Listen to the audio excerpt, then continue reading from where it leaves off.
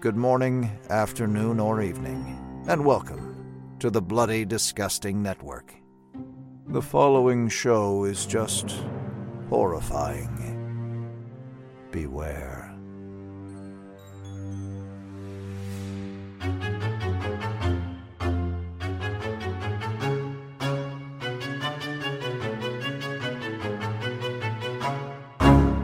You're obsessed with her, and you're obsessed with her daughter! All right, easy, Geraldo.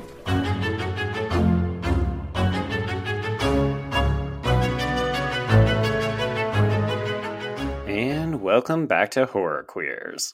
We're talking dirty pools, we're talking the return of the repressed, and we're talking a bathroom sequence so killer it made Hitchcock jealous. And I'm Joe. And I'm Trace, and we're talking the most uncomfortable looking pair of contacts I have ever seen in my entire life. Oh my gosh, are those things like an inch thick? I mean, I know that they used to have hard contacts, but I think in the 80s they were like really small, but I guess in the 50s they just covered your entire eyeball? Can you imagine having to wear those for more than a second? Fuck no! Everyone, we are talking Diabolique, or Les Diaboliques, or The Devils, or The Fiends, or that's it. I think that's it. I think that's it, yeah. 1955. Oh my god. Everyone, thank you for joining us for this, because as Joe and I realized this week, this is not our first black and white film, but it is our first foreign language black and white film that we have covered on this podcast. So if you've stuck through, I mean, whatever, it's a classic piece of cinema, so you should watch it anyway. Mm-hmm. Yes, it's also our first film from the 50s. Oh my god, is it really? We've gone to the 30s, we just skipped the 50s on our way there? Yes, and we have yet to do a film from the 40s, but we will rectify that in the future, but that's not important. Let's move on. Not important. Well, Joe, I don't think that we are capable to discuss this film on our own, so we did bring in a couple guests for this, and I am quite excited to see how this conversation turns out. So, everyone, they are the hosts of the absolutely hilarious horror podcast, Girl, That's Scary. Please welcome Jazz and Kat. Hey, y'all, how's it going? I'm Jazz, the 40-ounce connoisseur, and I'm Cat Daddy, and we are Girl That's Scary, and we are here to have fun. Mm-hmm. Well, thank you so much. No, this is I had a chance to listen to one of your episodes today, and it's such a hoot. I'm so excited for the energy y'all are going to bring. Well, hopefully we'll bring to this episode. If you don't, then I don't know what to say. Oh my gosh. All right, hopefully I do not disappoint. I had a Red Bull. I'm ready. Yes. Wow. We're ready to murder men. Yes. Absolutely. So I do have something to ask. Okay, so, whenever we invite guests onto the podcast, we like to give out, the list of films and say, hey, y'all, what would you like to talk about? And y'all did pick this film. Sort of. Oh, no. Did you pick it? Did you pin it on them? I did, because I follow the show on Letterboxd, and I saw that Jazz had rated Diabolique a 4 out of 5. And I was like, we're covering that in the near future. Mm-hmm. Okay, well, so revise my question, and what entices y'all about this film? What do y'all like about this film? Okay, so first of all, it's messy. This film is a messy bitch that lives for drama. You could tell they didn't have a whole lot. There's no random explosions and all this other shit. It's just a situation. They decide to do something about the situation, and it kind of plays out. So the story is really like tied into a neat little bow. It's something I like about older films. It's like, look, the film starts on Tuesday. It's over by Saturday. That's it. we are gonna make these. This is few days. Okay, this is the story, a complete story. And then I liked the ending was so surprising, and then it left like a little open at the very end, which leaves it to be a little spooky. Mm-hmm. So I'm like, all right, I like that. I really love it. Yeah, that's exactly how I felt as well. I was just like, one, Jazz put me onto the movie. So I was like, okay, girl, I'm going to just give this a watch. And I love black and white films. I just really feel like they bring the drama. Essentially, like, this is cinema. Like, everything else, like, this is your dad. And all of these are your sons. And that's really just where we're going from here. And I just everything about this film, from the side piece to the main piece scamming to like the surprising end, I was just like, wow, this is a soap opera. It is. Yeah, I think that's kind of how I feel too. And yeah, at the risk of sounding like a jaded millennial, I always have this thing in my mind when I'm going into an older film. I'm like, okay, like I gotta watch this film. Like I'm in the time period watching it. And yet, I've always heard about this film. Like, oh, it's the ending. Like the ending is so wild. It's one of the best endings you'll ever see. It's a good twist ending.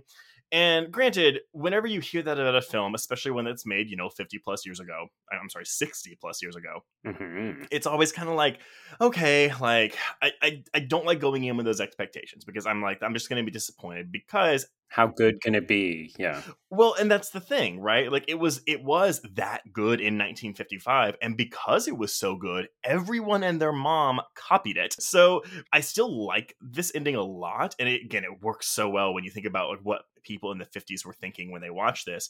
But because it's been copied so many times, unfortunately, I do think that means if you're watching it with a modern sensibility, some of the impact has been diluted. That being said, I didn't know what kind of movie I was watching while I was watching it. Well, and I think that speaks to Kat's observation that this film brings the drama and it feels like it's a bunch of different things. Like, for me, this is first and foremost a bit of a film noir, and then it turns into like a murder mystery, but then you've got the appearance of this detective who But then it's like a ghost story. Yeah, it's just got a little taste of everything in it. And at the end of the day, it still somehow manages to pull off all of those subgenres in a satisfactory way so that when the film ends and you're like, wait, so she's a ghost now? Is this real? What's happening? It still satisfies. Absolutely. That ghost ending was, I was like, oh my God, it's spooky. Yeah. And it's something that the film has played with a little bit, but it's not exactly what you would expect it to do.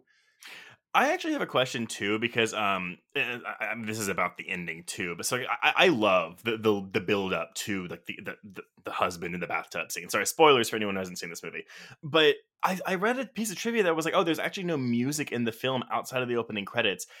Is there really no music in the climax of this film? Because I remember there being music, but maybe that's just me like putting it on the film, like in my memory. I don't know. I feel like it's on there because what you hear is her gasp and you hear him splash in the water because he starts lifting up and you hear her like sliding down the door because she is the heart attack scene. While it was stressful, it's also a little funny because of the face she makes. Oh, oh, her dead face is hilarious. No, not just her dead face. When she faints by the pool and it's like sped up a bit where it's like she just collapses, but like. Well, they were shooting at double speed because they were really, really late on the production. So some of this is actually sped up. Which is fair. Movie tricks, Hollywood magic. Oh yeah. But yeah, I don't remember. Now I'm gonna have to watch it again. I also felt like I heard music, but then it could be like, you know how you're probably so used to hearing some sort of, not like a whole like shaboot, but maybe something slight like the like a violin or something or elevating the sound, like just kind of making the ambiance intensified. I thought that's what happened, but I could have made that up. I'm just even thinking of like when she's running down the hall, like away from the ticking typewriter to her bedroom. Like I'm like, there's no music playing during that, but I digress. I can't remember either. Apparently, we were also damn engrossed. It just like we either input music fictitiously or we were like, oh my gosh, okay, I'm just taking this for what it's doing. Yes. Yeah, I made it up. Well, while we're talking about the tricks of movies, this is probably a good time to get into kind of like the general production of this film. So y'all may not know, and our listeners may not know, that this book is based on a novel. And Joe, God help me, or someone help me, I will need some help with these names. Yes. So the director of this film is, okay, I'm going to say Henry Georges Clouzot, but is it Henri? Henri, yeah. God damn it. Okay. I didn't take French in high school, y'all. So he was pinged by his wife Vera, who does play Christina in this film, to the attention of the Boileau Narcejac novel. Correct, yeah. Oh, fuck yeah. Their book, She Who Was No More. So Clouzot read through it that night, and he optioned the rights in the morning. He and his brother Jean, who took the pseudonym Jérôme Géronimi, spent 18 months adapting this novel. That's a long fucking time to be writing a screenplay. Well, and I think it's because they changed so much. So basically, the skeleton of the plot is the same. It's still about, like, people trying to murder someone secretly, but they did some flips. So the plot of the novel is Fernand is a traveling salesman who leads a mundane existence with his wife Mireille. His mistress, physician Lucienne, desires to open a practice, so she and Fernand conspire to murder his spouse, Mireille, to collect on her life insurance policy of 2 million francs. So in this one, it's the wife who is getting murdered. They drown her in a bathtub, then make the death look like an accident, but things spiral out of control when the body disappears because, as the ending of this film indicates, it's actually the two women who are in a love affair and secretly trying to scare the husband to death. Wow. Okay. Love that. Damn, I want to see that film. Shit. That would have been the better movie. Well, I think the problem is that Clouseau realized that he was more interested in the female characters. You have to remember he was also scouting a feature film that would showcase his wife, so he wanted to make sure that there was a juicy role. And in his estimation, she could not handle the Nicole role, so he had to have two women roles so he could cast his wife, who was not a very good actress, into the one that was easier. And that was fair because all she did was faint and pretty much, I can't do it. And Nicole spent the whole movie looking at her like, bitch, goddamn, do I have to do everything my fucking self?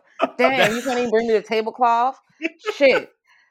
Nicole is a true queer icon. That woman looks like she is ready to eat anyone who gets in her way. Oh, she is the best. I love her so much. But yeah, and Joe, you are correct too. Yeah, it's basically Clouseau was like, well, if I keep it's the same as the book, I have to cast my wife in the part that is less, not controlling, just a strong presence of a character, which unfortunately Christina is not. So he was like, but I don't want to have her die and be off screen with the exception of the beginning and end of the film. So let's switch it. I do think that's interesting though, in the sense that it's like, okay, we're taking what is an explicitly queer text and unqueering it, which makes sense for the time. But Joe, as you said, yeah, apparently it wasn't even for censorship reasons. Like, it wasn't like, oh, we can't have gay people on screen in 1955 because it's France. It was just because he wanted his wife to have a better part. Yeah, so it is important to note that in France at the time, obviously they were coming out of the occupation by Nazi Germany at the end of the Second World War, and it wasn't a very hospitable place for queer representation. But in this case, yeah, the decision wasn't that like, oh, he didn't want to dabble in the queer politics. He just literally was like, I need this better role for my wife. Which, I mean, girl, I guess. I mean, she does play damsel in distress often, like pretty okay. Although her fainting is a lot. I mean, she gives old Hollywood glamour, and I feel that's really what it is. She is very beautiful, very, very 1950 dainty woman. Like a waif. Yeah, just really, I can see, her captivating screens by her beauty, but also, you're right. The acting, the lines are, she's doing her best. Really worried about hell. She's really worried about hell for all 2 hours of this film. Important to note, too, that the private school setting was an invention of the film. I mean, I don't know why it's important, but it just is. And then the director / writer, Clouseau, also followed the convention that the culprit should be exposed by the detective in the end, which happens in the film, whereas in the book, the two lesbian lovers run off scot-free. Ooh, see, I need to see that film. And I would watch both of them because this film is still good, but I kind of want to see what if it was updated. Ooh. Well, so spoiler alert, part of the reason that we're covering this film now is because this is actually the celebration of the remake's 25th anniversary, and spoiler for a 25-year-old film, the women do get away with it and they run off together at the end.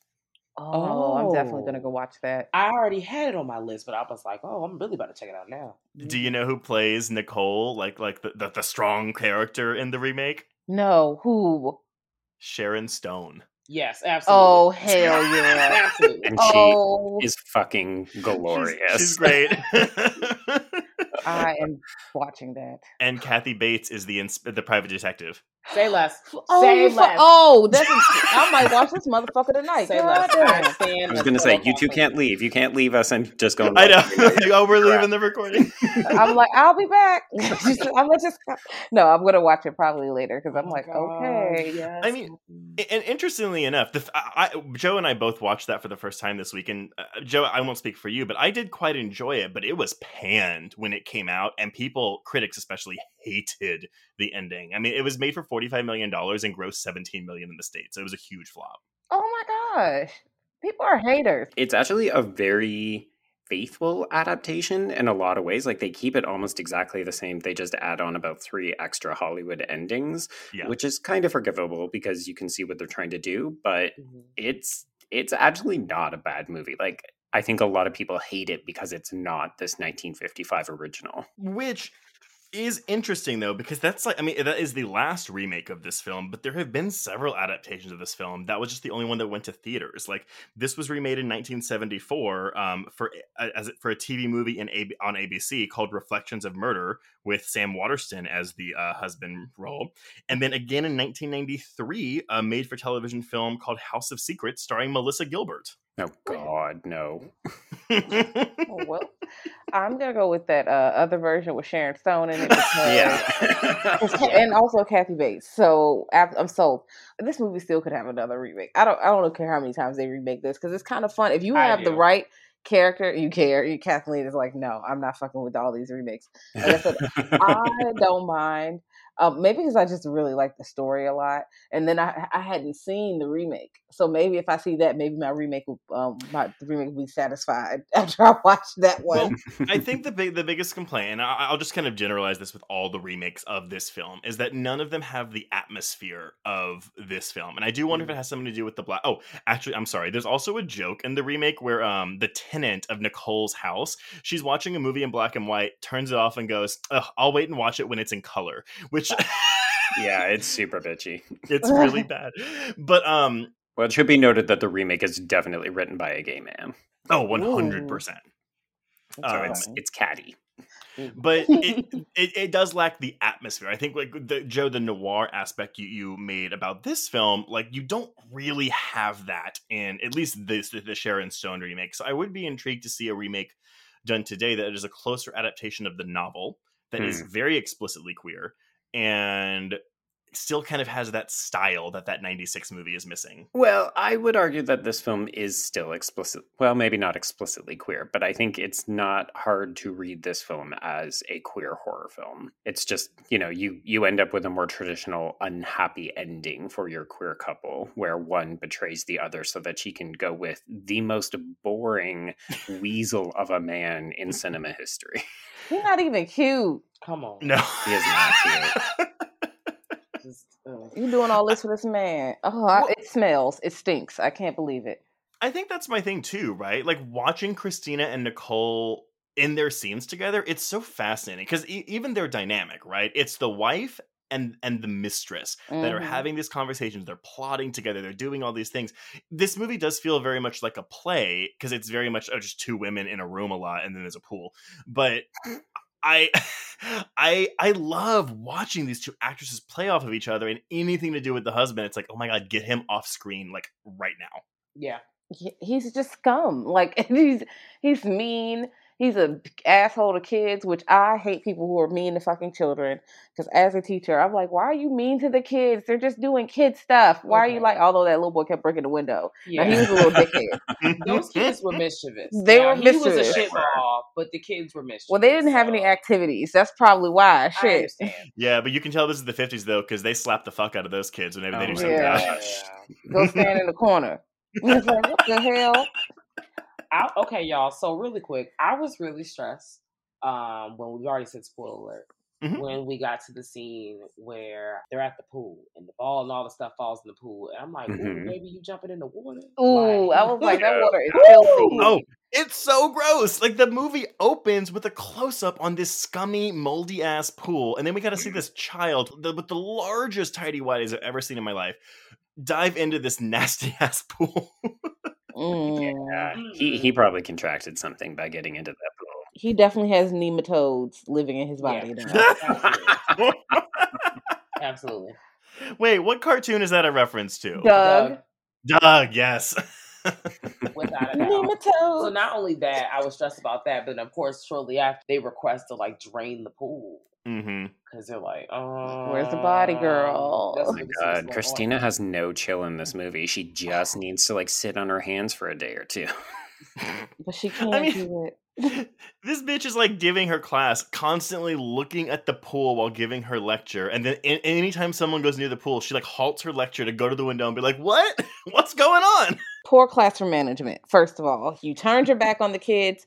They could literally start a fire. What are you doing? What are you doing? You're supposed to be paying attention. It's a group of young boys, girl. They could be fighting. They They could finna be do anything. look. They're in the back doing the heel toe and shit. They in her purse because she out the window counting and like, oh my god, are they gonna find the body? My goodness. So as much drama as there is on screen, and we will get to all of that too when we go through the plot, there was actually a bit of drama behind the camera as well. So Clouseau cast Simone Signoret as Nicole. He was already friends with her because they had worked on a film together with her husband on The Wages of Fear. And that actually also starred his wife, Vera, who is Christina. Signoret signed an 8-week contract, but the shooting actually took 16 weeks. She ended up being paid only for 8 weeks of work, despite staying for all 16 weeks. And she neglected to read the fine print on her contract, which means that even though she worked for 16 weeks, she only got paid for 8. Also, Paul, oh my god, is it Maurice? Maurice? Yes, Maurice. Okay. Paul Maurice, who plays the evil husband, douchebag, Michel in this film, in his memoirs, he says the actress was further bemused by Clouseau's constant attempts to find clever ways of lighting his wife's face while muting the light on her face so she wouldn't upstage his wife. Yeah, if you count the individual shots, Vera Clouseau ends up with something like 120 shots where like she's by herself in the shot, and if you count the number that Simone Signoret gets, she has like 80. Just like, oh. And actually, Signoret in her autobiography, I think she actually wrote that she was like, oh, I should have known better than to embark on a production between like a husband and wife team, because obviously this was going to happen. Gross. I should note that there was one other piece of tension that came. It wasn't just like conflict, but it's important to note that this film, which was made in 1955, as I mentioned, it's coming off the end of Nazi-occupied France. And during that time period, the Clouseaus apparently benefited from being Nazi, not sympathizers, but like they basically exploited the existing systems because they were kind of politically neutral. So they got a bunch of like grants and money, and they kind of benefited from the Nazi occupation. And Simone Signoret is actually a politically active Jew. And so their politics did not work out well, to the point where apparently they were not even speaking by the end of the shoot. I wouldn't speak his ass What? either. Like, Okay, the fuck? y'all can't see my face. I look disgusted. My eyebrows have furrowed together. I was just like, I can't believe I even gave these people my money by watching it. They're family members. Oh no. They didn't do nothing about it. I'm sick. I'm sick to my stomach. HBO Max has it. I can't. What?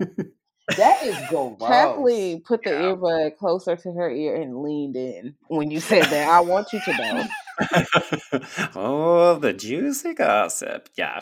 It's Simone should have fought him. Really? Slash the tires. Absolutely. As soon as the movie was over. Square up. Yes. I mean, if it makes you feel any better, Vera Clouseau did die like 5 years after this movie. Good. Okay, great. Wait, okay, she died from a heart attack though. So it was like, it basically like got this movie more press 5 years after it was released because the woman who died of a heart attack in the film died of a heart attack in real life. Okay, so who wants to take a bet that Simone Signoret was in her bathtub? She comes out of the water, and Vera Clouseau's like, "Oh, I fucking shit! It's just like a movie." Should have got that on film. Listen, because girl, you wildin'. I don't like that. I don't like that. It's gross. But yeah, so not much else regarding the production. Only big thing of note is that Alfred Hitchcock actually really wanted to make this film. He wanted to adapt this book, but Clouseau got to the rights before him. So once that happened, and Hitchcock was such a big fan of this film, he snatched up these authors' next book, which is called From Among the Dead, which he turned into Vertigo in 1958. Then people also like to believe that the shower scene in Psycho is basically a reply to this film's bathroom scene with the bathtub. And Joe, previous film What Lies Beneath, did you get some like some Diabolique homages in What Lies Beneath when you were watching this? Oh yeah. In hindsight, I feel like this film is super influential and could be tied to a bunch of films that have to do with like slowly building tension in bathroom sequences. Well, and this is really the first big film to rely on a twist. Like, audiences had never gone to the theater, thought they were seeing one film, and then it's like, oops, sorry, the film you thought you were seeing, it's actually about something entirely different in the last 2 minutes of the film. I mean, I would even say before that, because I remember paying very close attention to Nicole's neighbors thinking, oh, this shit with the bathtub is going to come back and how it makes a lot of noise. And they've got the time that it drained and it filled. And none of that shit matters because it doesn't come back in this film. I mean, I was even thinking too with the wicker basket when they're trying to get it in the car. I was like, "Oh my god, Bride of Chucky uses this because there's Oh, a it whole 100% bit of does. Yeah. in Bride of Chucky when Chucky kills Alexis Arquette. I was like, "Oh my god, this is Diabolique." Mm-hmm. But yeah, I mean, nothing else really. This film comes out November 21st, 1955. It is 114 minutes long, a near 2 hours. Glowing reviews, 96% on Rotten Tomatoes, with and then a Letterboxd score of 8.2 out of 10. Needless to say, this is a classic. It is part of the Criterion Collection. You can get that Blu-ray for a semi-reasonable price. It's Criterion, so... Yeah. Expect to spend $30. Yeah. Okay, shall we walk through this? Let's get it on. Ha ha ha. Okay. So the film opens, as Trace mentioned, on a disgusting looking pool, and then we are introduced to Monsieur Michel de la Salle. He's played by Paul Maurice. He is the headmaster of this all-boys boarding school, and he is asking Plantiveau, who is played by Jean Brochard, and that is the doorkeeper, to let him in. So he is just returning to the grounds one night, and we'll piece it together later that he was probably off getting some hanky-panky at that hotel that he has a room in. With Nicole or with someone else? I mean, the question mark is there. Yeah. I mean, he's clearly Mr. Bitches. He Okay. has all the women. Like, no, because I feel like he came in late and they got to arguing because the next scene kind of goes into her in the morning with the sunglasses on, and she mentions it when she talks to the wife. So he probably was with another bitch. Meanwhile, his wife and his side woman is all in the house. Like, they're at the school hanging out, and he's coming in at 3 a.m. He is wild. He's living three lives. And I don't understand how. So, okay, yeah, I thought that the rules around this arrangement they all have. So, like, does he know that his wife knows that he's fucking Nicole? Does he know that Nicole knows his wife?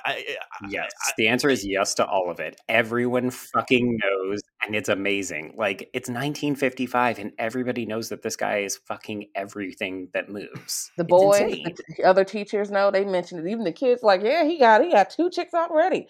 I'm gonna have so many chicks just like him. It's too many people in his business. Listen, he's messy. I know. No stealth. Yeah, so the next morning we are introduced to the faculty at this school, and we learned that we're on the cusp of a long weekend, which is important because this is why Nicole is putting her plan into action, because they've got that extra day and people will be gone. So immediately we are introduced to De La Salle's God-fearing and chaste wife, Christina, who is played, as we mentioned, by Vera Clouseau. One of my favorite lines. The chaste woman loves to contemplate dawn, doesn't she? So it's like, oh, because she ain't fucking anyone, all she can do is sit there and look at the sky waiting for dawn to come. Oh, that's rude. Like that. That's what I said. Mind your business. Let her be lonely in peace. Very sad. That actually is something they address in the remake, though. She's a former nun in the remake, whereas in this one, she's just a devout Christian. Okay. Yeah, it's a little heavy-handed in the remake, admittedly. Okay. We also meet his vampy statuesque mistress, Nicole Horner, who is played, as mentioned, by Simone Signoret. And, of course, people liken her to a bit of a French Marilyn Monroe, and she is styled to perfection in this movie. I want all of her clothes. The first scene where she has, even though she's wearing the glasses for a bad reason, when she comes through in the morning with the glasses on, clapping her hands, I'm like, who is she? She be lighting cigarettes wherever. Like, girl, look, I don't know what y'all talk about. Let me get this Newport 100 popping right now. I'm gonna just light it right now. I like her. I do like her. She is amazing. It's hard to understate for folks who haven't watched the film just how much of a screen presence she is, and then to learn that the director is actively trying to make her less beautiful and less interesting to prioritize his wife, and it still doesn't work. No, big energy. Huge energy. And granted, from a narrative standpoint, it makes sense. Reportedly, so Clouseau yelled at her a lot during filming because he let her read the ending, so she knew what her character's actual motives were, and he thought that she was playing the part wrong because she was giving like her motives away, and he would constantly yell at her, "I don't know why I fucking let you read the ending. I shouldn't have let you read the ending," like during filming for this film. But she is carrying the movie on her back. I really Yeah. don't understand. He's ungrateful. And see, that's exactly, you know what? I'm not even gonna be rude, but Right. you know what? That's why he fucking sucks. They both suck as a couple, and you're Yeah. trying to make your wife like a star when she's really subpar. Sorry. Period. And honestly, it's kind of like, oh, that's some big Hitchcock energy. Yelling at your leading lady to try to like diminish her performance. Like, this is some toxic masculinity director shit going on. Right? Like, do you think that he yelled at Anthony Perkins for knowing the No. ending of Psycho? Absolutely not. No. Although he might have yelled at Vera Miles, actually. He 100% did yell at Vera Miles. Yeah. Yeah.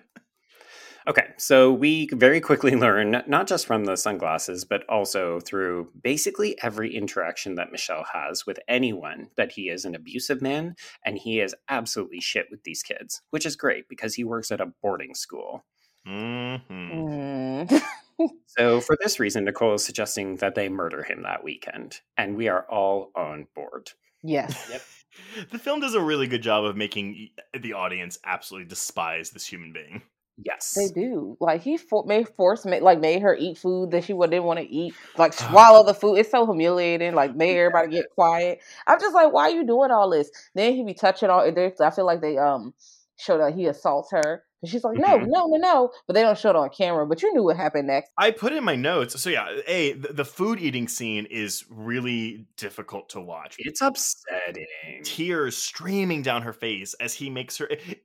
It feels very infantile, right? Like I feel like that's something your parents do to you as a kid, where it's like eat the last bite of your food or whatever. Except he literally calls all of the students' attention. Like the action stops so that everyone in the room can watch a woman try to swallow food that she does not want to eat, and it is rough. Because he doesn't want to pay for the more expensive, nice, like I'm sorry, not even nice food, normal food.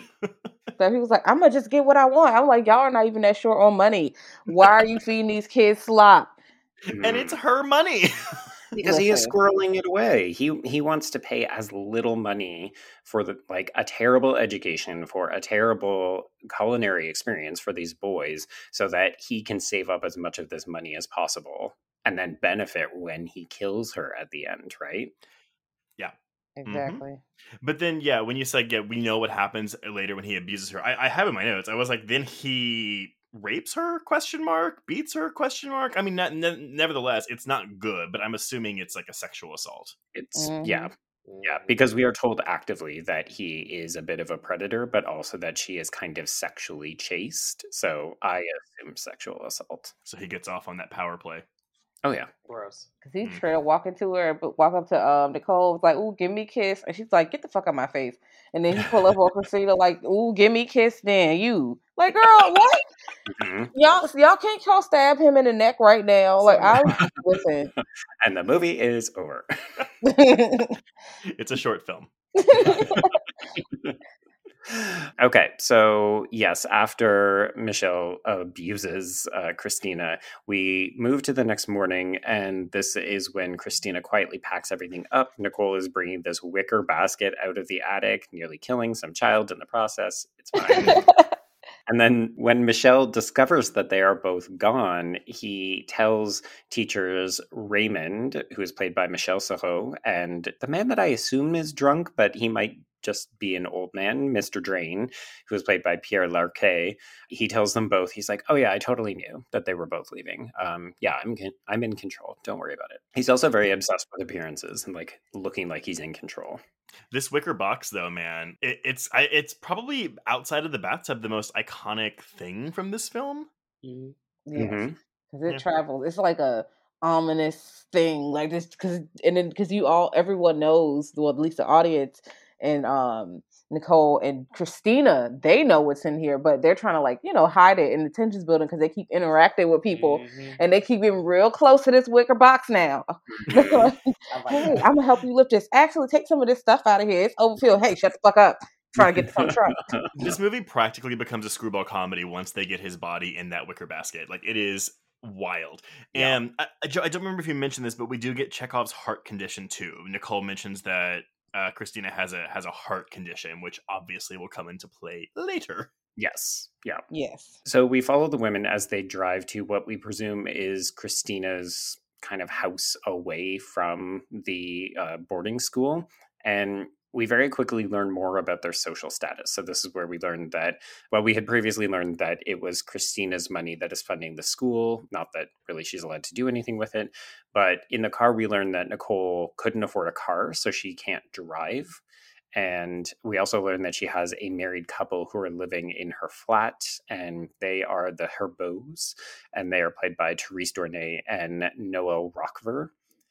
And I just thought it's fascinating that there is an undercurrent of class in this whole film. So it's like Nicole is the poor woman who is, I mean, at the end of the film, we'll learn part of her plan is to come into money by executing this plan, but also like she works at a boarding school for rich young boys, and there's like issues with the quality of the food because nobody wants to pay for it. Like, I just thought that there's a lot of things about money in this film if you're paying attention to it, which cues you to the end of the film. Well, and even I think what Jazz was saying earlier, it's like, why would she stay with this man? It's like, oh, well, because women don't have power in the 50s.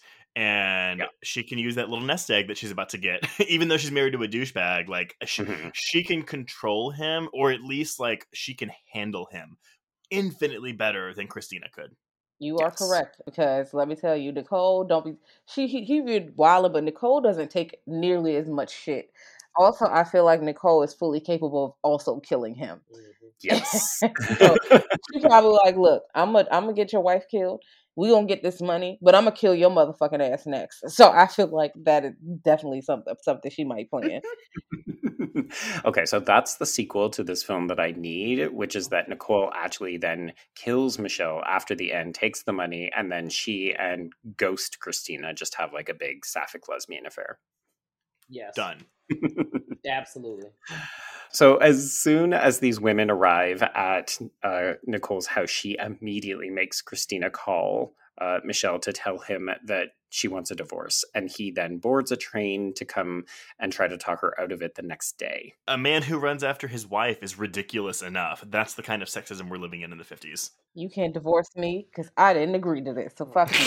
Like, pretty much, fuck that. I'm not. What you making me upset? Talk about a divorce, girl. The fuck is your problem? Like, I was like, what? Like, you don't deserve a divorce. You absolutely deserve to be left. Mm-hmm. Well, one of the things that I ended up really liking about the film, and I didn't realize it until I read a piece by Susan Hayward. She wrote a book on Les Diaboliques, and part of what she identifies is that this film switches the hero and the femme fatale role. So if you look at it as a film noir, she suggests that Nicole shifts between archetypal femme and masculinized thug to function as a watertight repository of paranoid heterosexual fantasy. And therefore, the film's true femme is the shifty, unlocatable, disappearing figure of Michelle. So the fact that he is such a like wimpy figure makes sense when you think of him as the true femme of the film. Like, he's the one who's trying to put things into motion. And that means then that Christina is the anxious, castrated hero. So the film flips all the gender roles around in that regard. I wonder if Clouseau was thinking about that when he was writing the script with his brother. I mean, I feel like he knew what his wife was capable of and was like, here, honey, you can take this castrated role, can't you? This role where you're pretty much sniveling all over the place. Just, oh no, oh my heart, oh, I can't believe we did this. I'm telling the police. Girl, shut your ass up. Damn, like they ain't even found a body. You don't even know, like, there's no body, no case, baby. He's missing and without no body. That's the thing. Whenever Nicole's like, honestly, this works out better for us because we really don't know what's going on. That is a funny line. But we're not there yet. She has to go out and do some shopping. So she has purchased this waterproof tablecloth, and she's got this really expensive bottle of wine, which they then drug with a sedative. This is actually where we get quite a bit of Christina backpedaling, where she's just like, oh, I don't think I can do it. And Nicole's like, we've got one weekend. Are you sure that you don't want to think this through a little bit more? Like, let's just kill him and be done with it. Also, when I love this bit of comedy too, when she gets the bottle of whatever the expensive booze is, and she's about to go, like, she's going to pour some out. And she's like, oh, well, why waste it? And she just pours some into a cup so she can have it for herself. And it was a toothbrush cup at that. She just looked in it. It was like she sniffed it real quick. I'm like, girl, you need to rinse that out. First of all, that is dirty. And then she was like, you don't want none, girl. All right, more for me then, whatever. I'm like, you about to get turned a little bit. You done did this before. I don't know. She's definitely that kind of girl. Mm-hmm. Absolutely. I like her though. That's why we like her, because she's just like a little rough around the edges. Oh, for sure. But again, we'll talk about like how we feel about her when the ending comes around, because it's kind of soul crushing. A little bit, yeah. Okay, so eventually Christina decides like, oh right, my husband treats me like absolute garbage. We should follow through with this. So Nicole goes upstairs to listen to the radio with the neighbors while Michelle arrives. He immediately just turns the tables on her. So he's like, no, you did not hire a lawyer. Oh, let's go talk to him. No, you didn't. You're a big liar. And then he makes her feel like shit. And then he slaps her around a couple of times. So she's like, yeah, why don't you just have 2 or 3 glasses of this wine after all? We also like, and again, I don't know how commonplace it was to use the word bitch in movies in the 50s, but yeah, when she brings up Nicole, he's like, please don't talk about that bitch. And I was like, oh. Even with the bitches, the neighbors, once she start filling that bath up, he's like, you bitches, what the fuck, it's 10 p.m., you bathing and shit. I was like, damn, you never took a night bath? What's going on? But I'm also like, y'all are tenants in her place, like, back the fuck off. And you didn't pay rent, so you might want to just keep it real cute. She didn't even ask for the money. She said, girl, I'm gonna get that money some other time, girl. You lucky she not even pulling up on you. You worried about her bathing. Okay, but let's be real. The sound that this bathtub makes. It is excessive. I have never heard a bathtub like this before. Those walls are made of paper mache. Yes. It's like literally from that apartment, from the neighbors, it sounds like the bathroom is literally in their room. Like, it's their bathroom. That's how loud it is. I feel like because of the pipes, like the water's traveling and the pipe is like right behind the wall and the wall is very thin. So they can just hear all the water and they hear it when it drains. So they're just like, God damn it. The worst. I'm trying to win some money on this show. Shit. I love that. Like, I'm pretty sure I know how a radio works. Maybe I don't know how a 1955 radio works, but like, you can't talk back to it and win money, can you? I don't think you can. I think he's making that up. Maybe he was making the money in his head. Like, it's like the way that people play Jeopardy, right? Or Wheel of Fortune, where you're like, I know the answer. And then you realize you're just yelling at an empty room with the TV on. Screaming into the void. Absolutely. Oh gosh. Yeah, so in this time, Nicole has come back downstairs and Michelle is completely knocked out. So they put him into this extremely loud bath and then they lay a bronze lion on his chest. And when he is completely submerged, they just cover him with a tablecloth. And Christina looks like she's honestly going to vomit. So she starts to pray, but then the 2 women climb into bed and cuddle. They sure do. Mm-hmm. It's interesting because the first time I watched this, I was like, I thought this was more queer. I really expected that they were going to be more affectionate with one another. And then I realized it's because I had watched the remake first. And Sharon Stone is all over Isabella Gianni in that film. And then I realized, oh, this is the 1955 equivalent of being all over somebody. Like, these women are in bed together in every scene where there is a bed. Like, this is still like Bewitched era, or pre-Bewitched, where it's like, oh, we have to have the husband and wife in a separate bed because we can't show them in one bed on TV. Or maybe that was I Love Lucy, not Bewitched. But even though we're coming off of a queer text that has been significantly less like queered, I guess is the phrase that I'll use. But there's still elements, and I think that's what works though, right? Because I feel like even if these women are not explicitly queer in the film, you still kind of want something to happen between them because this relationship between them feels so close, again, up until the ending. So it's like you're really rooting for them, even when they start bickering, when they start disagreeing, when they start fighting. Once the body disappears, it's still kind of like, oh, I hope those two girls work it out. It almost gives me like what's the name of that couple where they drive the cars? Thelma and Louise. Yeah, they give me a Yeah. little bit of Thelma and Louise, but one of them is bitch made. The real shaky, not giving the energy that she could have. But that's okay. It's fine because it fits for the movie. Because you see that she doesn't want to do it. You see she actually in real life has a weak heart, and this is getting to her.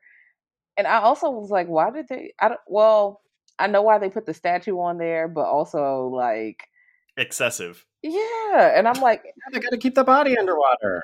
Well, yeah, to bloat it and stuff, I guess. Oh, I guess that's true. Yeah. Well, okay. Wait. No. I think that the statue was just to make sure that he stayed under, so he would drown. Yeah. Yeah, and it's heavy on his chest, so it can't like expand. But like he can, if he was still alive, he could get that thing off of him. So Well, I mean, he's sedated, so he's presumably breathing in water and drowning while he's got this on top of him to keep him under the water. So by the time he recovers his wits enough to take it off, he would hypothetically already be dead. I do want to circle back, though, about the reference to Thelma and Louise, because this film does often get cited as a reference for that film, as well as, let's see how you all react to this, a little film called Bound. Oh, I can totally see. Okay, and what's funny is I was also even thinking like Wild Things. Just twisty girl on girl action is what this movie is and what those movies are. Yeah. I could see it being an inspiration for those kinds of things because listen, those two girls are really a power couple and they could have just I was like, okay, girl, we are taking this man out and we want to see the man taken out, so we're rooting for them. Although Heart Attack Girl is just not Heart Attack Girl. Christina is just really not taking it all the way, but you already fucked up. Like there's a scene in the movie where she's like, "You killed him," talking to Nicole, like, "Girl, like you ain't give him the damn wine, girl." Shut the fuck up. I'm sorry, you just stood there while I put him in the bath and put a lion on top of him. Like, we are both culpable, miss. Yes, we would both go to prison. Let's discuss. But I will take this. I will say this, everyone. If you have not seen the movie Bound, huge recommend, big recommend. Watch it as soon as you can. It is amazing. Yeah. So Michelle is in the bath. The next morning, we wake up and the women are basically moving the wicker box out of the apartment. And of course the neighbors see this. And of course the spring opens up and they have to find a way to like not show that there's a body in this trunk. And there's more shenanigans when they get on the road. They end up stopping to get gas. And while they do that, a drunken soldier tries to climb in the back. And when they get him out, the proprietor sees that there's water leaking from the trunk, but he wants to get in there because he thinks it's the guy's piss. And this is where, because I mean, you know, we're calling this a horror film. I do think it's a horror film, but this is kind of where you walk into something where someone's like, well, it wasn't really scary. It's like, okay, well, scary in the 50s isn't what's scary in 2021.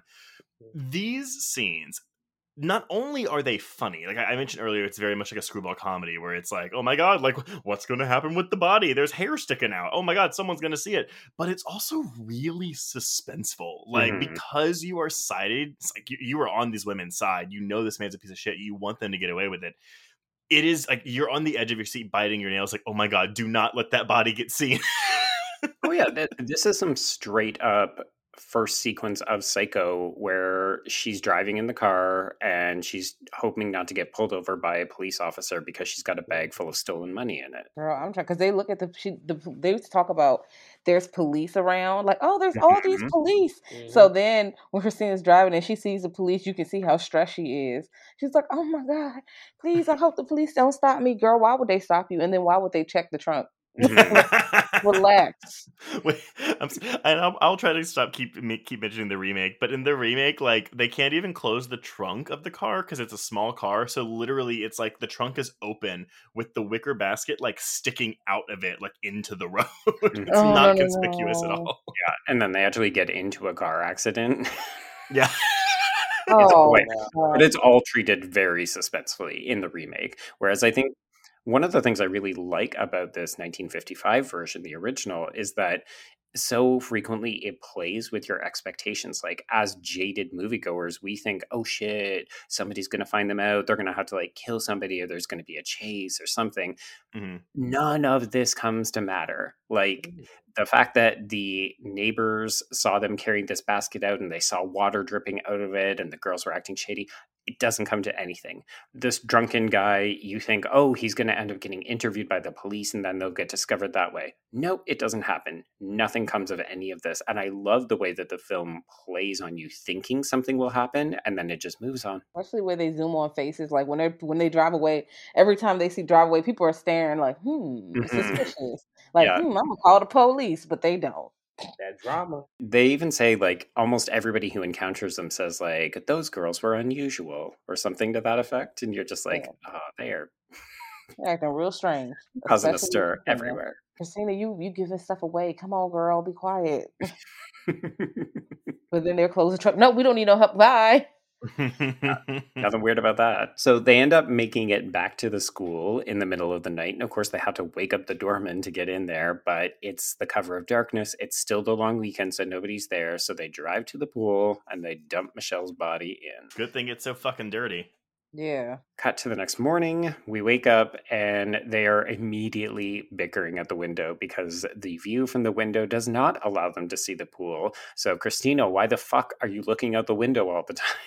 What did y'all say? No chill? Like, she is really, really obvious for this entire movie. Like, if anyone, like, she's very much a murderer. She's like a murderer who thinks she has active blood on her hands. Like, she moves like people can see her. She feels like everybody knows what I've done. No, they don't, girl. Right. You got this far. They don't give a shit. Okay, girl, relax. You're telling everybody all our business. Like, you just need to just go on about your day. Keep going. Like, just write it down. Actually, don't write it down. Write it down and then burn it. Yeah, tell your therapist. Exactly, because this is too much. She needs a hobby, is what she needs. Like, I agree. She's got a heart condition. She can't be handling this much stress. Right. And she knows that. But I feel like, you know what? Maybe she wants to die. Like, I'm like, girl, because you are really overworking yourself. Not a death wish. She has a death wish. You keep overworking yourself, and you know that your ticker can't take it, sis. You need to relax. Mm-hmm. So they spend a long, agonizing day as the news of Michelle's absence spreads. So the students are talking about it. The other teachers are talking about it. It's very unusual that he is not there. And as we talked about earlier, Christina is actively looking out the window during her lessons, not paying attention to students, but nothing happens. The body is not discovered that day. So I'm sorry, I have one comparison. So I don't know how y'all were raised with like punishments and stuff, but one thing my parents would always do. So my dad he was working, my mom was at home, and my mom, if I ever did something bad, like was something, especially if it was really bad, my mom would be like, okay, well, you're punished, but just wait till your dad gets home. And I had to spend the entire day like waiting for my dad to get home to see how he was going to react and how he was going to punish me. That's exactly how I feel with these two women waiting for this body to rise in the pool. Yep, we're on the same page.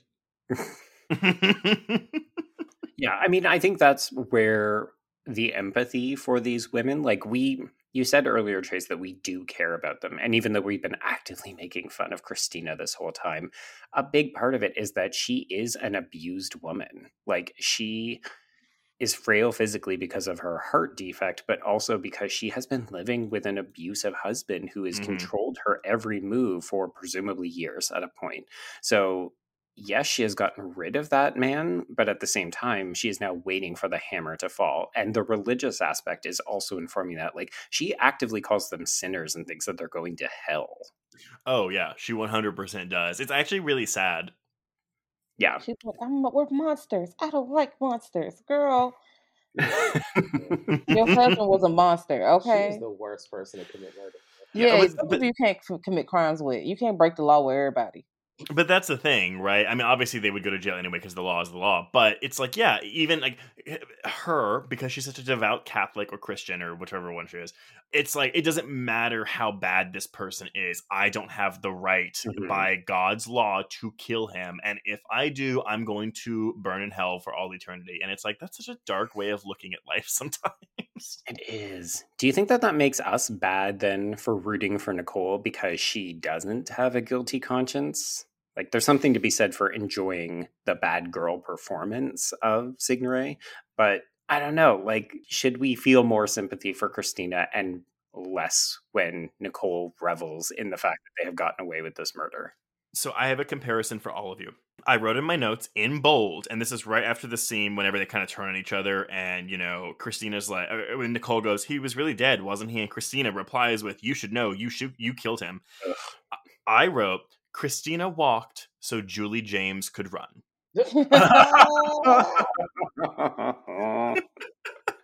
So here's the thing, right? We should feel bad. We should empathize with Julie James in I Know What You Did Last Summer because she is going through some mental trauma, blah, blah, blah. But everyone fucking hates her because she's such a sad sack. Yeah, nobody likes a sad sack in a horror film. I mean, granted, she's not in an abusive relationship, but it's very much the same kind of thing where she's like, "Oh my God, get over it, girl. You killed a man. Just move on with your life." And if you're not going to move on, then, leave everybody else the fuck alone because they moving on. So true. Shit. Nicole's like, Jesus Christ, I just want to be able to wear these massively iconic outfits and like strut around these grounds all day, please. Like, I'm trying to teach a lesson here. Stop crying in the classroom. Shit. Embarrassing us. So they come to a kind of agreement when the body is not discovered. Nicole says, okay, fine. If the body hasn't been found tomorrow, I will find a way to drain the pool.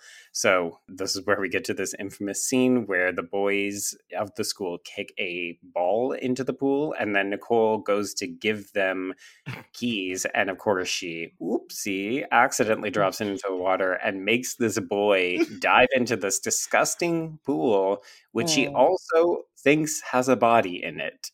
I'm just like, oops, I'm so clumsy. My keys. And he's like, the bottom is like chocolate soup or something. And I'm like, ew, the fuck is in there? Insert like vomiting noises. It's gross. It's very gross. I was like, close your mouth, kid. Do not open your mouth in that water. Ooh, It's too late. There's organisms living in there. For sure. Told you, nematodes. You're out of control. So he only discovers Michelle's lighter. So they use this as justification to drain the pool, and then Christina faints when they realize that there is no body there. Lord. This is kind of where the film takes a turn and says, okay, so now someone is actively fucking with them. It does, and we're probably about 2/3 of the way through the movie here, so I do kind of like, Act 1 ends with the quote-unquote murder. Act 2 ends with, oh, the body's gone. And so it's not really shifting genres like something like Freeway was a couple of weeks ago, Joe, but it's very much like, oh, even though this movie is almost a full 2 hours long, it never really stops to slow down. Like, it moves at a pretty consistent pace. Particularly in this next section, which is really like investigation heavy. So we are moving into new locations, uncovering clues, making progress, all leading up to this stunning climax. Mm-hmm. So this is where Plantiveau, the doorkeeper, delivers Michelle's suit, and it just happens to be the one that he was wearing when they killed him, and it has arrived freshly pressed from the dry cleaners. This is fucked up. This is really fucked up. Like, because now we're just going into gaslighting territory. 100%, yes. Which, it should be noted, is also there's a film called Gaslighting, or no, let me try. It's called Gaslight, based on a play. Yes. And of course, it has a similar sort of idea where it's like a person just lies and lies and lies to a woman until, well, I don't know. It's a film noir, right, Trace? I think so. But it's, basically a man is trying to convince his wife that she's crazy. There we go. Yeah. Which is more or less what they're doing to poor Christina at this point. So, Of course, we don't know that yet. No. So we go to the dry cleaners, and at the dry cleaners, we find a key, and the key leads us to Michelle's sex pad at a nearby hotel. And all the bags are gone. So it's just like, he's in here, but, he don't really be here like that. He's living another life. He sure the hell is. So she's like, oh my God. So now she's just worried about every little thing. Like, now her heart's about to literally explode. Because at this point, they're like back at the school. The doctor is saying, girl, you need to stay in the bed. You don't need to get up no more. That is it. And I think before this even happens, like after they do the suit situation, they hear about a body in the newspaper. Yes, this is when they go to the morgue. And part of this is that Christina is actively, like, she is so freaked out that she is ready to go to church and confess. So then Nicole says, oh no, actually there's this body in the morgue from 30 days before. So Christina goes, it's not Michelle, but while she's there, she does attract the attention of a private investigator. So this is kind of where the film switches. I have a question for y'all, because watching this morgue scene, because the mortician, the morgue attendant, tries to like trick her, right? Where he's like, "Oh, what about the mole here?" And she's like, "He doesn't have that." And he's like, "Good, okay, I was tricking you." I was literally like, "Oh my god!" Like, I mean, okay, if I saw my husband's body on a slab, yes, I would be able to tell if it was him, unless his face was pulverized or something. But if it was like, if I was at the receptionist office of the morgue or whatever the fuck this is, and they were like, "Oh, what about these marks on your husband's body?" I'm like, I don't know what marks he has on his body. Like, he has skin. I don't know. I was like, I gotta now like examine my husband's body in case I ever need to like prove myself at the morgue. Does he have any dick moles or something like that could be used to identify? Just random things. And then what if they trick you? Like, what about the birthmark on his shoulder? Huh? Maybe. I don't know. It definitely hit. Imagine him going, aha! You're trying to look at a random corpse. Because who would do that? Oh my god. Do you think they have that? Do you think they have people that just go and try to look at corpses that are John Doe's? I believe it. I think so. Yeah. That's why they put this stopgap in. I guess it's like the people that like confess to crimes that they didn't commit. Yeah. Yeah. And some people just want to see a dead body, which is stressful to me. Mm. I also thought about this happening. I was like, is this a part of the plan? Like, I wonder, did they kill another person who fit the description and throw his ass in the river? Because I can't believe they found someone in the river exactly 3 days after they did what they did with the same description. That's like a side cool movie. It's like there's a serial killer running around France while this is happening. I love this just huge coincidence. Oh yeah, there's just another body. Well, I do love. Okay, so this is where we meet the private investigator named Alfred Fichette, and he's played by Charles Vanel. And part of the excuse that they give for Christina being confused that this is not Michelle's body, like Fichette just says, "Oh, well, there's plenty of men who are 6 feet tall with dark hair who die around Paris," and you're just like, how many murders of tall men are happening in Paris? Because most men are not even 6 feet tall. So where are we getting all these people from? It's like an epidemic of men fitting that description dying in Paris at this moment. It's someone going around killing all the 6 foot tall, dark haired men. I guess so. Maybe they were tall, dark, and handsome, and they tried to play them. They tried to play Nicole, and she said, "Fuck that! I'm murdering your ass." And that's what they get. I would really like to see that. Just a side quill where Nicole is off killing 6 foot tall men who have to. Absolutely. Yep. Okay, so this private investigator offers his services for free and accompanies Christina back to the school, where he just begins asking everyone really random questions and more or less repeating what they're doing. Like, somebody gives him an answer and he's like, "Oh, but this?" And then you're like, "No, that's what they just said." And of course, folks from America will recognize the genesis of Columbo in this particular character. So they dirtied up the trench coat and gave him a funnier hat. But this is basically who Columbo comes from. Yeah, I'm a detective, asking questions, real gruff. Mm-hmm. Looking like I don't understand what's going on, but secretly solving the case. Yes, I have secrets. This fucker does not solve the case, by the way. Christina just tells him I guess he does solve it at the very, very end, but like Christina tells him everything. But he doesn't even believe her. He's like, "What are you talking about? There's no body. You didn't drown anyone." He's like, "You silly heart lady." Well, I feel like you take pity on her, like, "Oh, you're kind of pathetic. I guess I will investigate your ridiculous claims." And then, oops, I guess you were telling the truth. Oops, I guess you're dead. Yeah. He really stepped in too late with that ending. Well, a lot of people see that as a plus of this film, which is that you expect that he is going to save the day and he is going to save her, and he doesn't because he's not fast enough. That makes sense. I enjoyed that she died because she was annoying. Also, the ending of that man coming out that tub. Shocker. That scared that is so Wait. creepy. We're not there yet. We're not there yet. Sorry. Sorry, we're almost there. We have to get a bit more gaslighting bullshit out of the way. So Yeah. let's fast forward to picture day, everybody, where we are introduced to the student Monet, who has been punished for lying about seeing Michelle. Nicole's obviously this is a case of a self-induced hallucination. Okay. Yeah, that happens all the time. With children. Yeah, so we're cued to the fact that Michelle may be haunting the grounds, or he is there, or whoever is fucking with them is present and doing malicious things. So at this point, we take the picture, and then we see that Michelle is actually partially visible in it. So this is when Christina just completely freaks out. So she has to go to bed. The doctor is like, you can't leave. And this is also what she tells Nicole, okay, I think you should just go. Because Nicole's like, let's just leave. We'll run away together. And it sounds so romantic. Mm-hmm. And then Christina just says, no, I can't go anywhere. I'm totally sick. So bye. And he's like, all right, well, fuck you too then. Stay in the bed. They part on less than solid terms. It's true. And this is kind of the end of it, right? With them? Yeah, this is the end that we will see of Nicole until the final scene. So Christina wakes up in the middle of the night or the middle of the afternoon, and Fichette, the private investigator, is just sitting there watching her. So she tells him everything, and then he goes and starts to investigate the lighter and the trunk. But it's too late, because that night she awakens and she sees that there's a light in Michelle's office. So she, holy fucking, slowly makes her way down this hallway.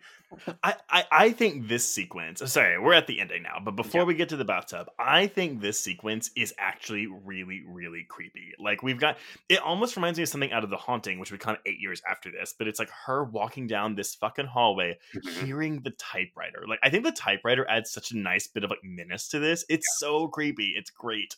Yes, and I love the fact that she's basically dressed like a Victorian, like a gothic horror heroine, because she's got the lacy nightgown, she's got the dark hair, and you know the lighting is very dim and shadowy. So I do love also that we even get to see like there's men's feet that are, like appear under doorways, so you know that she's being stalked by someone, but you don't know who, and it's all really, really good. Well, okay, my question to all of y'all. So, did anyone know well, Joe, I know you saw the remake first, but so ladies, did y'all know the ending of this movie before you saw it for the first time?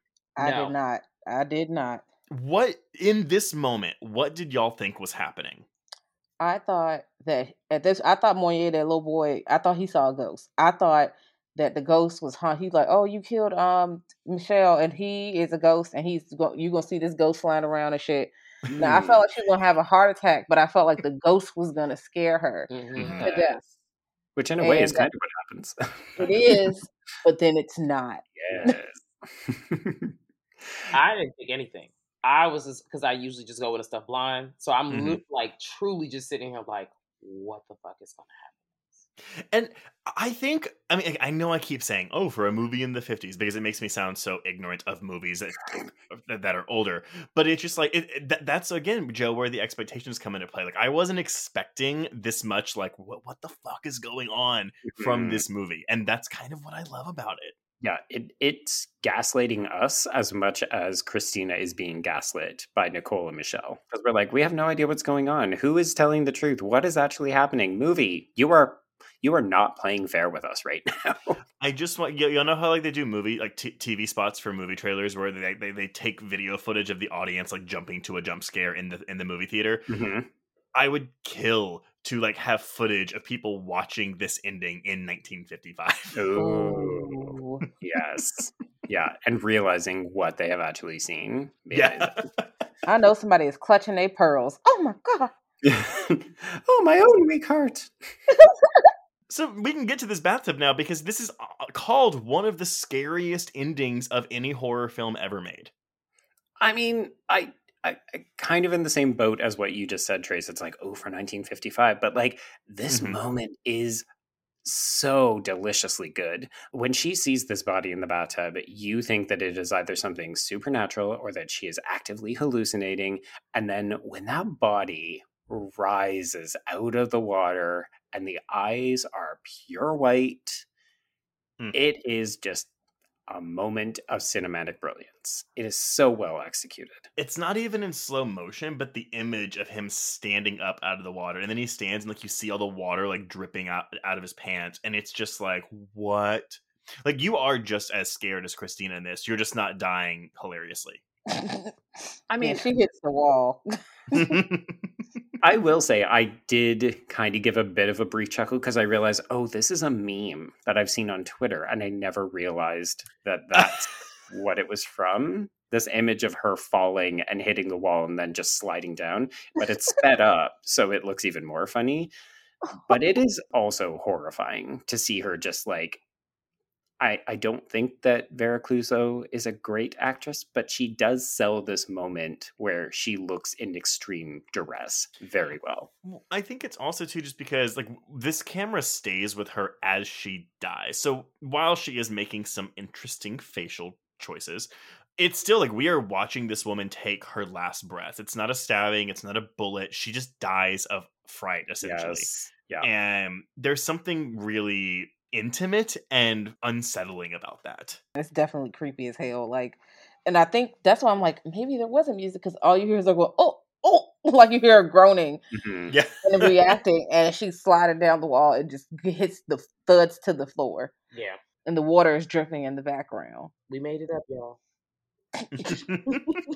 Well, actually, no, because at this point because you don't even know what's going on yet. You're just like, wait, is he a ghost? And then we get these fucking contacts. Like, yeah, he just, it's a close-up as he takes this, honestly, 2-inch looking motherfucking contact lens out of his eye, and he just looks so satisfied with himself. He climbs out of the tub, he goes to the closet, like, he doesn't even check on her. He's just like, mission accomplished, goes to the armoire, starts pulling out clothes, toweling himself off, and then Nicole comes in, and we realize, oh, they have been in on it the whole time. This was the plan all along. They wanted to kill her for the money.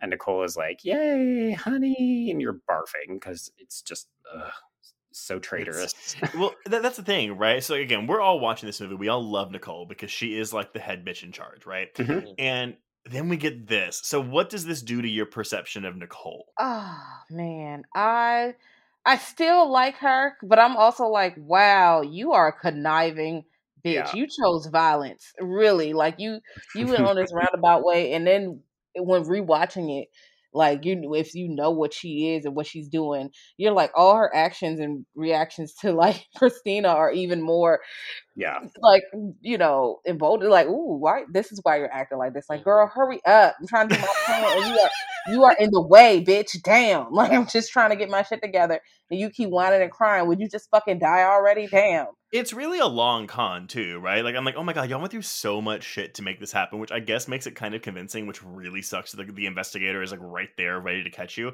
yeah, because they are caught immediately. Yeah. Oh, not 2 seconds go by, which I also love Nicole's line, which is like, I got scared more than 4 times. It's like, oh, okay. Oh, I guess you really suffered for your art then, bitch. But like, I am also like, because it reminds me a lot of an Agatha Christie mystery where it's, I always think of And Then There Were None, where it's like, okay, like you're trying to figure it out and you're like, wait, how did this happen? And you have to kind of suspend disbelief a bit, but it's just believable enough to where like when the ending is revealed and who the murderer is, you're like, oh, okay, that kind of makes sense. This is kind of the same for me where I'm like, wait, like, so he's in this fucking trunk the whole time. They wave it off as like, oh, that was really uncomfortable. Mm-hmm. He's in the bathtub, like, it's all this stuff. I was like, I can't believe he didn't die. I can't believe he didn't actually drown during any of this. Mm-hmm. He must have gills. Yeah, he definitely has gills. Or maybe when she left the bathroom, she might have let him up a few times. Dude, right? He's like putting his lips out of the water, like, yeah, taking a few breaths. Let's just say that in the remake, they 100% spell it out so that you don't have any questions about how he did it. And it feels very kind of, here, audience, we want to make sure that you understand everything. Oh, but they also do, because, God, well, I won't spoil it for you, but they kind of like reverse, they make Nicole more likable in the end because, yeah, there's a one-off line where it's kind of like, oh, Nicole's not a terrible person. Yeah. Okay. Okay, so they have been apprehended, they've been arrested. Unfortunately, this means that the school will now close. So in the coda, we see that the problematic student who broke the window has broken another window. As he is chastised, he reveals that it was Christina who gave him the slingshot that he used to break the window. So he suggests that she is still around, or her spirit is around, or that she maybe also faked her death and that she is still hanging out. I love this because it's ambiguous enough to where it's like, okay, there either is a ghost or this kid is lying or just fucking with him, whatever. It's fine. It's ambiguous enough to where it's like, cool, I could believe any of these possibilities. It's not something where it just like leaves you hanging. Like, that doesn't make any fucking sense, right? Mm-hmm. So I want to bring in one final article by Andrew Assabon, and he wrote an article called Diabolical Queerness in 1950s French Cinema in an edited collection about the queer 1950s.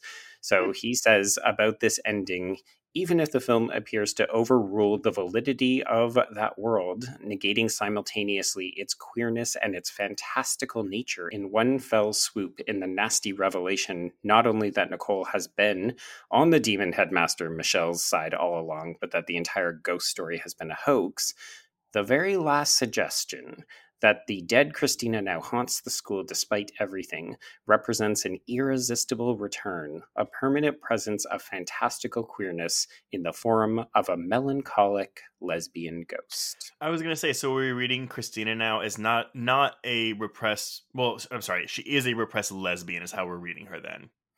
I mean, I always read them as lesbians, and then Nicole makes a bad decision. She definitely chooses the terrible, terrible man. She Why you chooses do that? money. Yeah, especially that's why I'm like, dang, the book ended. The book is just like, no, fuck him. Like, let's run away together, sis. Let's go. Well, and I think that's it, right? So in the book, we have the wife is killed, but it's not because she's a terrible person. It's because she has an insurance policy that they want to get. And that's kind of also where, again, my Wild Things comparisons came through earlier, because I was like, oh, that's very much like Wild Things. And then, yeah, the two women run off together in the end, although I guess in Wild Things, it's just Neve Campbell doing her own thing in the end. Spoiler alert for Wild Things. But, yeah, so it's interesting that, yeah, the film adds this prick husband. Well, I mean, yeah, I don't know. I will echo what y'all said earlier, that I would actually like to see a faithful adaptation of the novel, maybe even in modern times, or make it a period piece. I don't care. Mm-hmm. So you would prefer to have the explicit queer text as like the revelation or the twist? Well, I think it's just because so many of these older films we cover, it's a lot of implied queerness. Now, again, you've mentioned, Joe, that you said, oh, like, I totally read them as lesbians. Yes. But again, it's, and you're right, like, even the bed scene from earlier in the film, like, you can totally see it. I just want it more spelled out. Like, I want it to be like, we are totally hooking up in the bedroom after dark. It's great. Not that would make it better by any means, but just when we cover films that are from this time period or pre, whatever, it's always a lot of, oh, well, we're just going to hint at queerness, or we have to grasp at these straws. And granted, it's easier to grasp at straws in this film, but it's still grasping at straws. It's interesting, too, because the original writers of the novel did not like this ending. So they didn't like the fact that it had seemingly removed the queer angle as the twist. And one of the authors, Narcejac, says that he felt that Clouseau made the story more brutal as an attempt to like knock you out, as opposed to the kind of delicacy of the text. Even think about this, y'all. So again, because gay people weren't on the up and up in the 50s, and not in France either at the time, and not in France either, wouldn't, because no one would suspect, oh yeah, it's the quote unquote dead wife and the mistress are actually lesbians in cahoots together. That, because no one would suspect that. No one would be watching this movie in 55 saying, I think they're kind of gay. I think they're lesbians working together. That's a good twist. Like, make queerness the twist. That's awesome. Yeah, but you may also then have to deal with censorship issues. Oh, yeah. I mean, I'm not like poo-pooing as like, oh no, that's a bad idea. It's just more, I think the reality of the time is that, I mean, mostly I think it was Clouseau just being a dickhead who was like, I want a movie with my wife in it. And the back of his mind was probably also like, but I also don't want this movie to get censored. No, that's true. So, I mean, I guess originally I was going to say, hey, let's play a game where we like remake this movie, but I guess we kind of done it. Yeah. You know what ending we want to see. Well, we're also forgetting, though, we get the title, not the title card, but the little card at the end that warns people, don't be devils, don't ruin the interest your friends could take in this film, don't tell them what you saw, thank you for them. And I love that thank you for them. Like, thank you for giving, for making them give us their money to see this movie. Yes, please shut the fuck up and tell your friends. That is what they're saying to us. Like, hey, make sure you don't spoil it, bitch, because that's our moneymaker. And I love Mhm. and I wish they still tell people these kind of messages to this day. Like, please close your mouth. Do not just shh.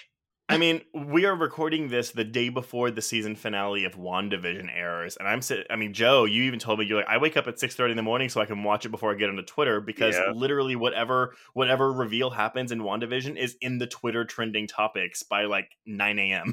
Well, and even like, I remember when Promising Young Woman came out, it was very much like a plea to all the critics who got to see it about 2 weeks before regular audiences did, that it was like, you need to do a better job of keeping this quiet because you are spoiling this movie in your reviews. Like, critics were actively being like, oh, the ending's not something you expect, haha, wink wink, nudge nudge. Also, plug for our Patreon, go listen to that episode. You don't have to shy off on it. Oh, sorry. Also, go listen to our Patreon episode on Promising Young Woman, the film that took us by surprise with its unexpected twist ending. You're giving it away, Joe. But yeah, I mean, so that is Diabolique, or Les Diaboliques. What are everyone's thoughts on this film? Final thoughts. Loved it. Yeah, I will watch this shit again. I absolutely recommend. have watched it quite a few times. And I made a few people watch it. Like, literally over the weekend, I made my homegirl watch it. And then when the girl had the heart attack at the end, she was like, oh my God. Oh, I love that for her. My thoughts are that, yeah, this movie consistently took me by surprise. I think its greatest asset is not just that it's absolutely gorgeous to look at. Like, it's, as much as I hate the man who made it because I think he sounds like a huge prick, the film is unabashedly well constructed, well shot. I love Simone's performance. I think that she is a fucking awesome star. And overall, yeah, this movie was surprising and I really thoroughly enjoyed it.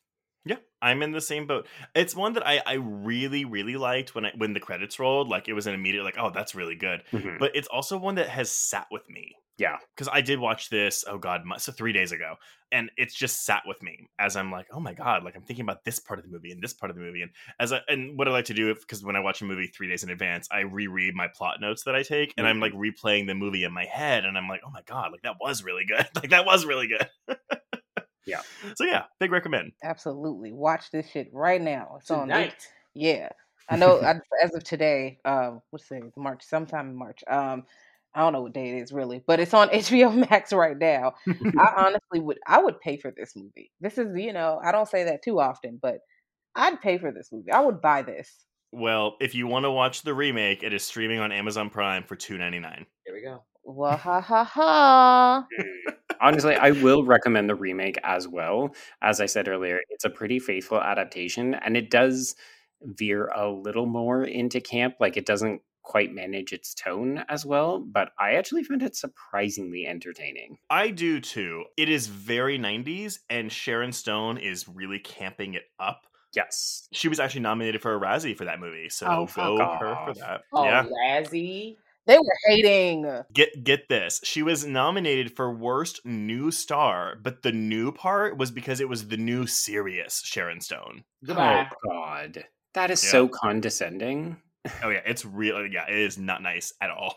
Honestly, she is fantastic in that movie. And I shout out to whoever did the costumes for her, because she is wearing like leopard print stuff. She's wearing these like tight as fuck looking polyester pants. Like, the costuming for her character in particular is chef's kiss.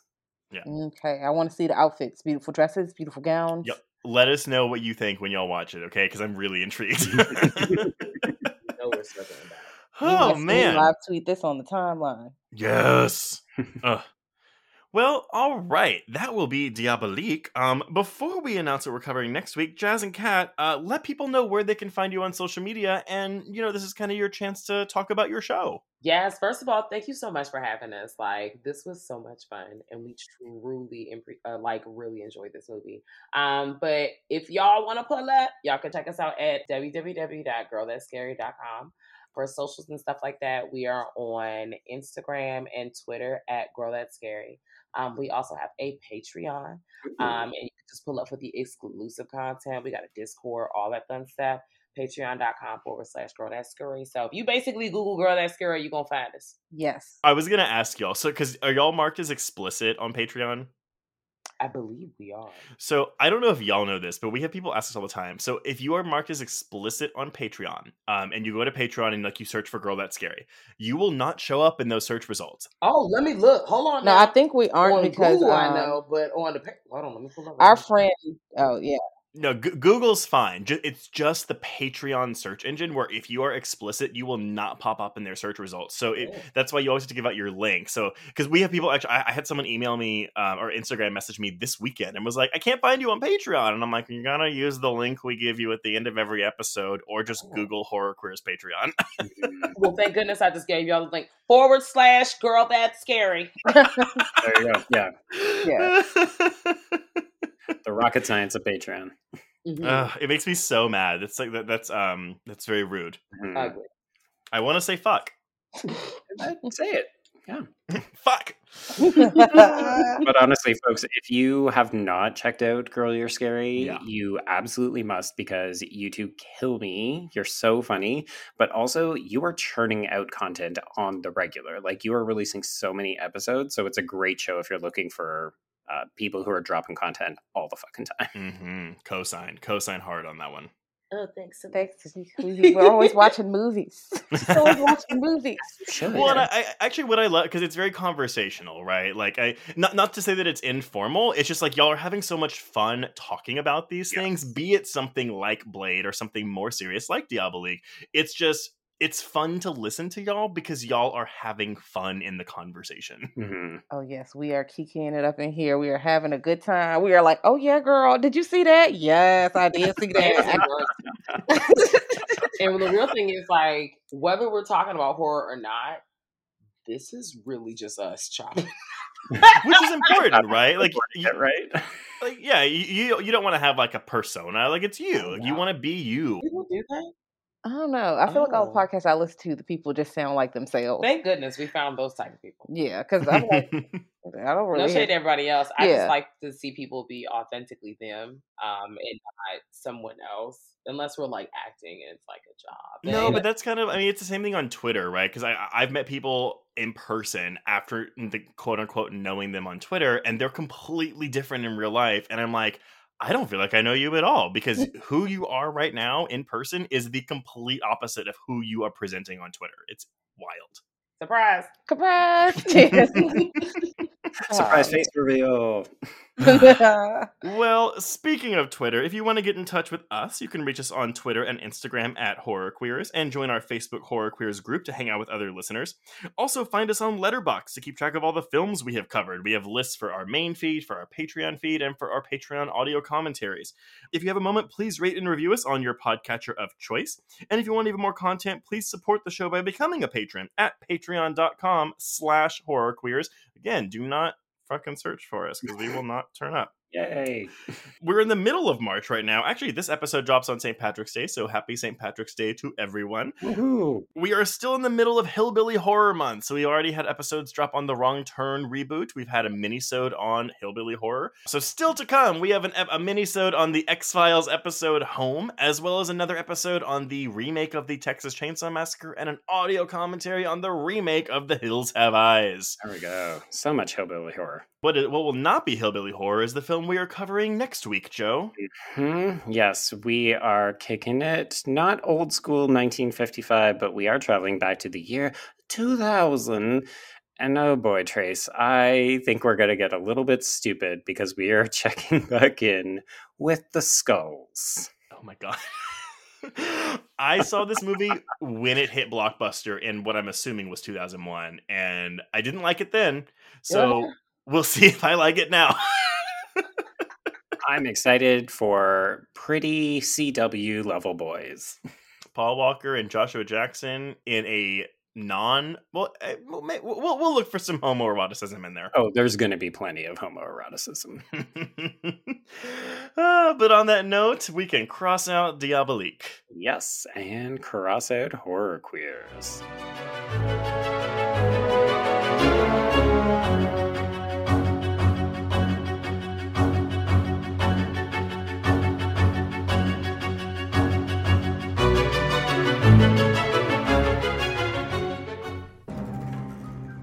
You've made it to the end of another Bloody Disgusting podcast. Congratulations. If you like our programming, consider searching for other Bloody Disgusting podcasts, such as Creepy, Horror Queers, The Boo Crew, SCP Archives, Nightlight, Margaret's Garden, Nightmare on Film Street, and more.